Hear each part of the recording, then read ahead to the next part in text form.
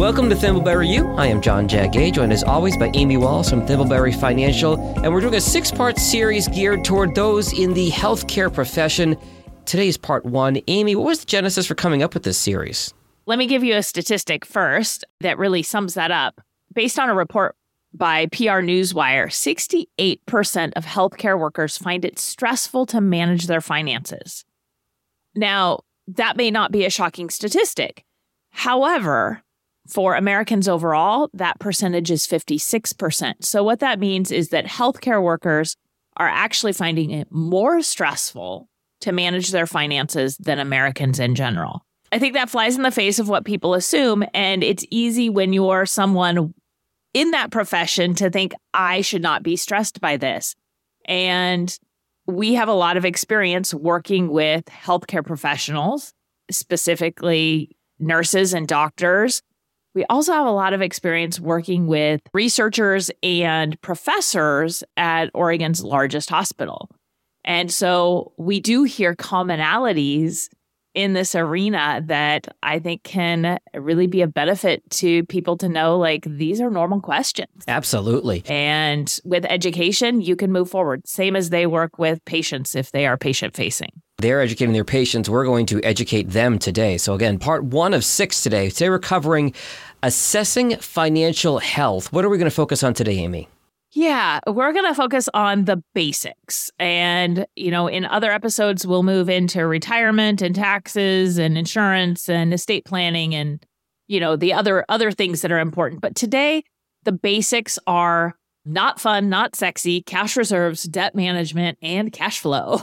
Got it. 3 items: cash reserve, debt management, and cash flow. We'll start with the first one, cash reserves. It's a topic we've talked about in other podcasts, but not specific to healthcare professionals. $1 million question, no pun intended. What's the right amount to keep? That's a great question. And Jag, my favorite answer? It depends. It depends. First, I think we need to talk about emergency funds. Mm-hmm. And I want to stress this specifically more so with healthcare professionals, maybe than other groups. That is, cash reserves are both for emergencies and opportunities. Okay. So I think we regularly can think of them as emergencies, but the opportunity piece is so important. And a general rule of thumb is that people have 3 to 6 months worth of expenses set aside in cash reserves. Mm-hmm. What I find with healthcare professionals when they first come to us is that they often have less. Okay. And the reason for that is 3 to 6 months of their expenses, given their higher incomes, from a dollar perspective, often feels like more than they think they need. If you're spending $200,000 a year, 6 months of your expenses is $100,000. Sure. It may feel like having $100,000 sitting in the bank isn't useful. Okay. It may feel like too much and that you're not making a smart decision, when in reality you do need 6 months, but you may be looking at that saying, well, I only want $20,000 in the bank because $20,000 seems reasonable. But when you look at emergencies, what if a big repair happens on your home? Mm-hmm. What if you're sued? These big what if questions, that's why that dollar, if you're laid off, that's where you would want that 6-month cash reserve. So there's a reason for it being the month, even if the dollar figure is higher. It's kind of like someone saying that has $1 million, I'm comfortable with a 10% decline, but when the accounts go down to $900,000, being really worried about it. Yeah, percentage versus actual dollar amounts can be a very tricky thing. And I think, the idea of an emergency fund is if there were an emergency, you wouldn't have to all of a sudden make massive cuts to your daily living expenses. You want to be somewhat close to where you are now while you're working, correct? Absolutely. That was spot on. So what we see is, like I said, sometimes it's a lower amount because that feels more reasonable. Another thing we may see is actually not having a cash reserve at all. Oof. And using a home equity line of credit as that cash reserve if something does come up. So one of the reasons that can happen, and I think this can be coupled with also just having a lower cash reserve, is income's high enough that if something does happen, hey, I can skimp here and there to pay off this bill. Mm-hmm. And that's okay. But cash reserves aren't designed to make someone wealthier in the sense of that money growing.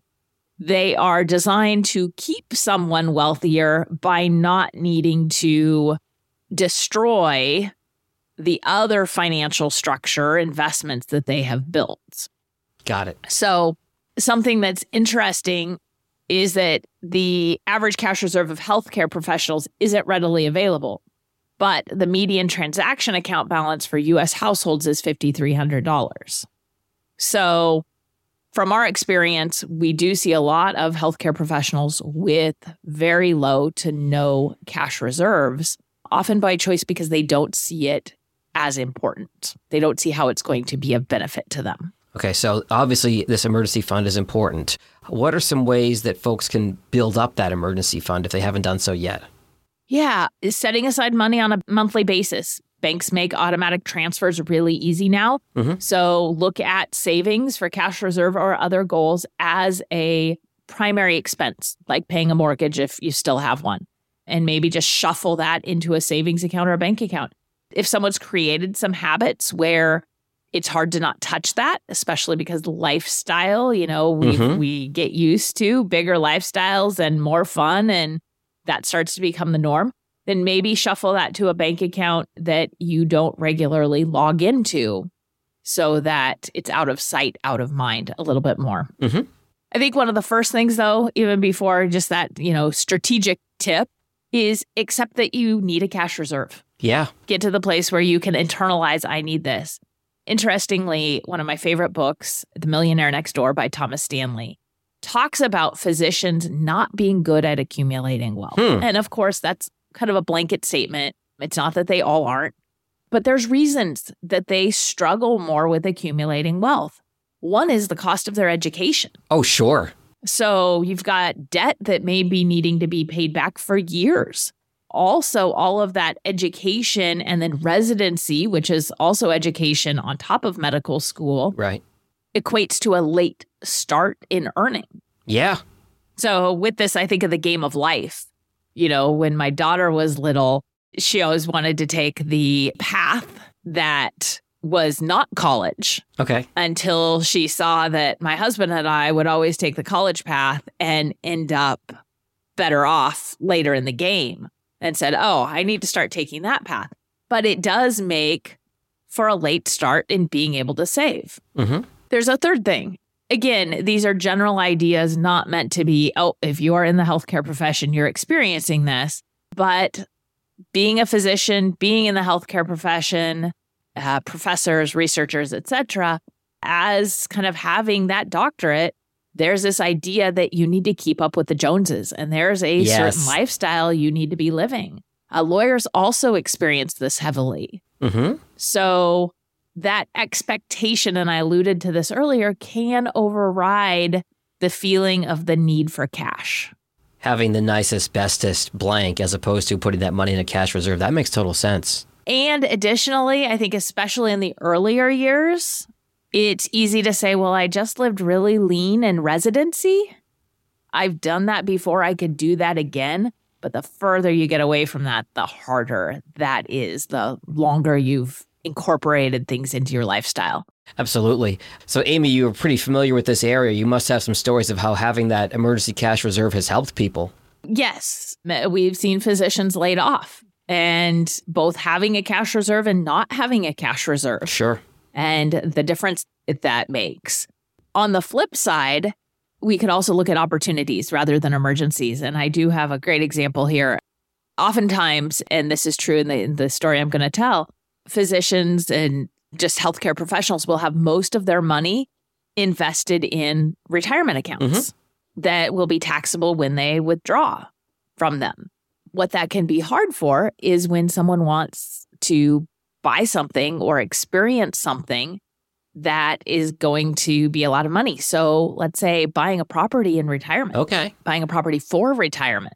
And so one of the things that I think is the most beautiful is when Someone who hasn't had a cash reserve understands the reason for the cash reserve and builds up the reserve. And the happy example I'm thinking of right now, somebody who did that and realized we want to buy this property that will be where we spend most of our time in retirement. And because they'd built up that cash reserve, it actually became an option. And they didn't have to think about it and knew they would just rebuild their cash reserve after spending the money down. So it's been fabulous to watch the joy that that property has brought. That's a great point, Amy. As you said, that money wasn't tied up in retirement accounts. It was accessible. And I love that example because the first example, yes, the emergency, but the second example was that opportunity. So the opportunity can certainly be useful for that savings account. Well, let's move on to the second part of this, and that's debt. Let's talk about the debt that these healthcare professionals might have. Yeah, well, the first one that I think comes to mind for many people is student loans. Sure, yeah. Right, from all that medical school and such. So that's one. Mortgages also, and credit card debt. Yeah, that happens to more people than you would imagine, yeah. Yep, those are the three big ones. So let's talk about the simple debt, things like credit card first. You know, there's a couple different ways that can be tackled. Paying off the highest interest debt first is one method.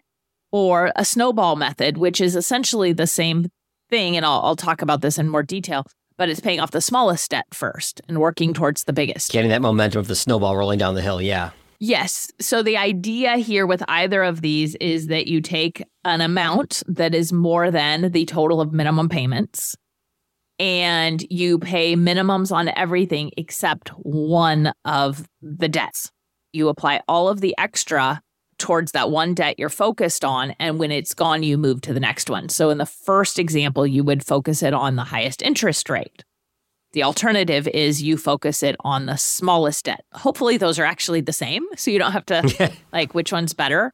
I psychologically often think the snowball works better than the highest debt, even if financially it may not make the most sense. It makes the most internal progress. But I've also, in my 20 years of doing this, seen that quite frequently the smallest debt and the highest interest rate are the same. And that's a great thing when they match up. That's interesting. Okay. Yep. Another thing here with paying things down is depending on the interest rate, perhaps it doesn't make sense to pay down a mortgage early.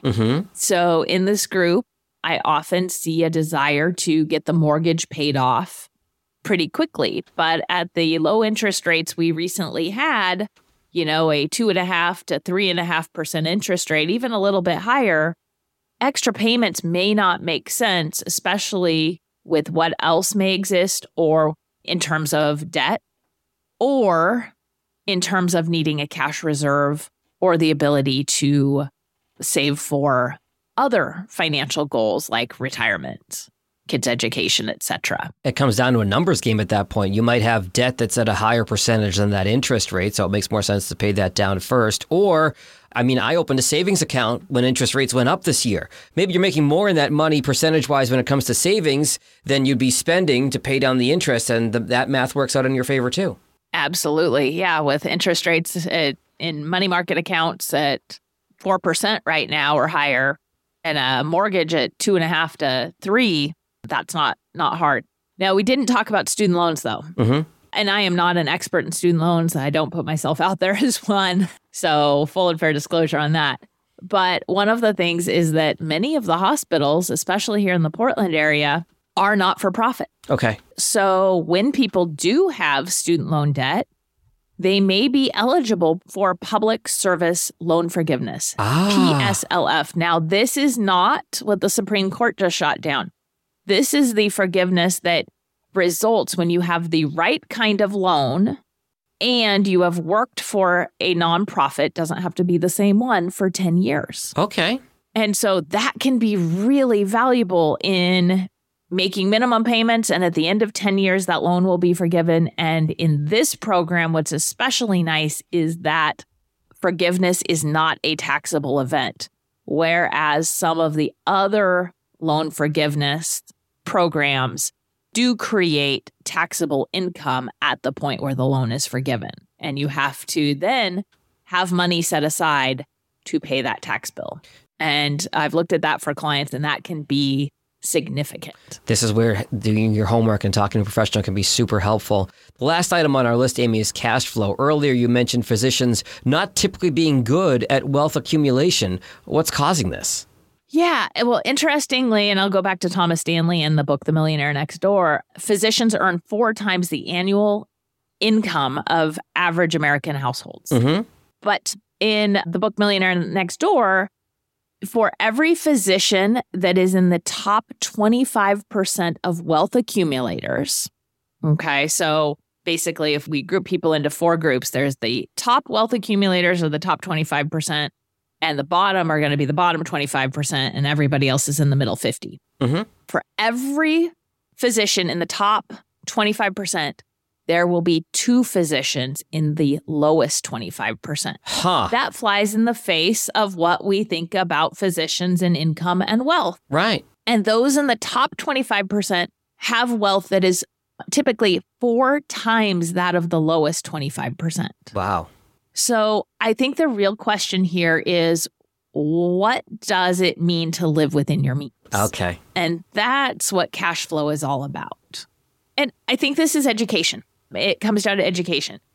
Living within your means is not about having cash sitting in the bank in case emergencies and opportunities come up. That's cash reserves. It's a protection piece. Okay. Cash flow is all about the money coming in on a monthly basis. Mm-hmm.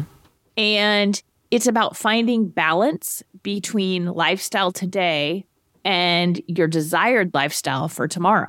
Okay. Okay. And so to figure this out, it's important to get a good idea of what appropriate spending and savings looks like. And without information about where you're at, what you're saving, it's hard to know what's appropriate. Sure. As financial advisors, we see this across the board with clients that are coming to us that my expenses feel really good. We're comfortable with our lifestyle. But when we break it down, the savings rate isn't high enough. Mm-hmm. It's not strategic enough. So we have a podcast coming out on the 50-30-20 budgeting rule. The 50% of money coming in goes to necessities, 30% goes to wants, and 20% goes to savings. Yep. It's not, an absolute model for everybody. It needs to be personalized, but it gives an idea. And so by looking at someone's expenses, they can get an idea of if I'm in the right ballpark. Got it. Additionally, for healthcare professionals, it's not knowing where to save. So without having an easy place to save, money gets spent. So let me give an example here.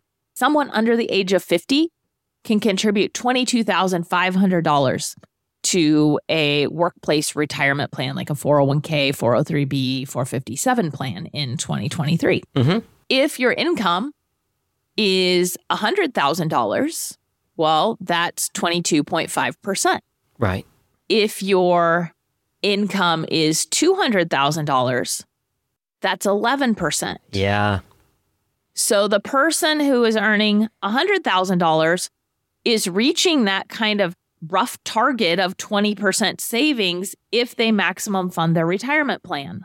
But the person with the higher income, like our healthcare professionals, are only saving half or even lower than half of that 20% target into their workplace retirement plan. So they have to have somewhere else to put money.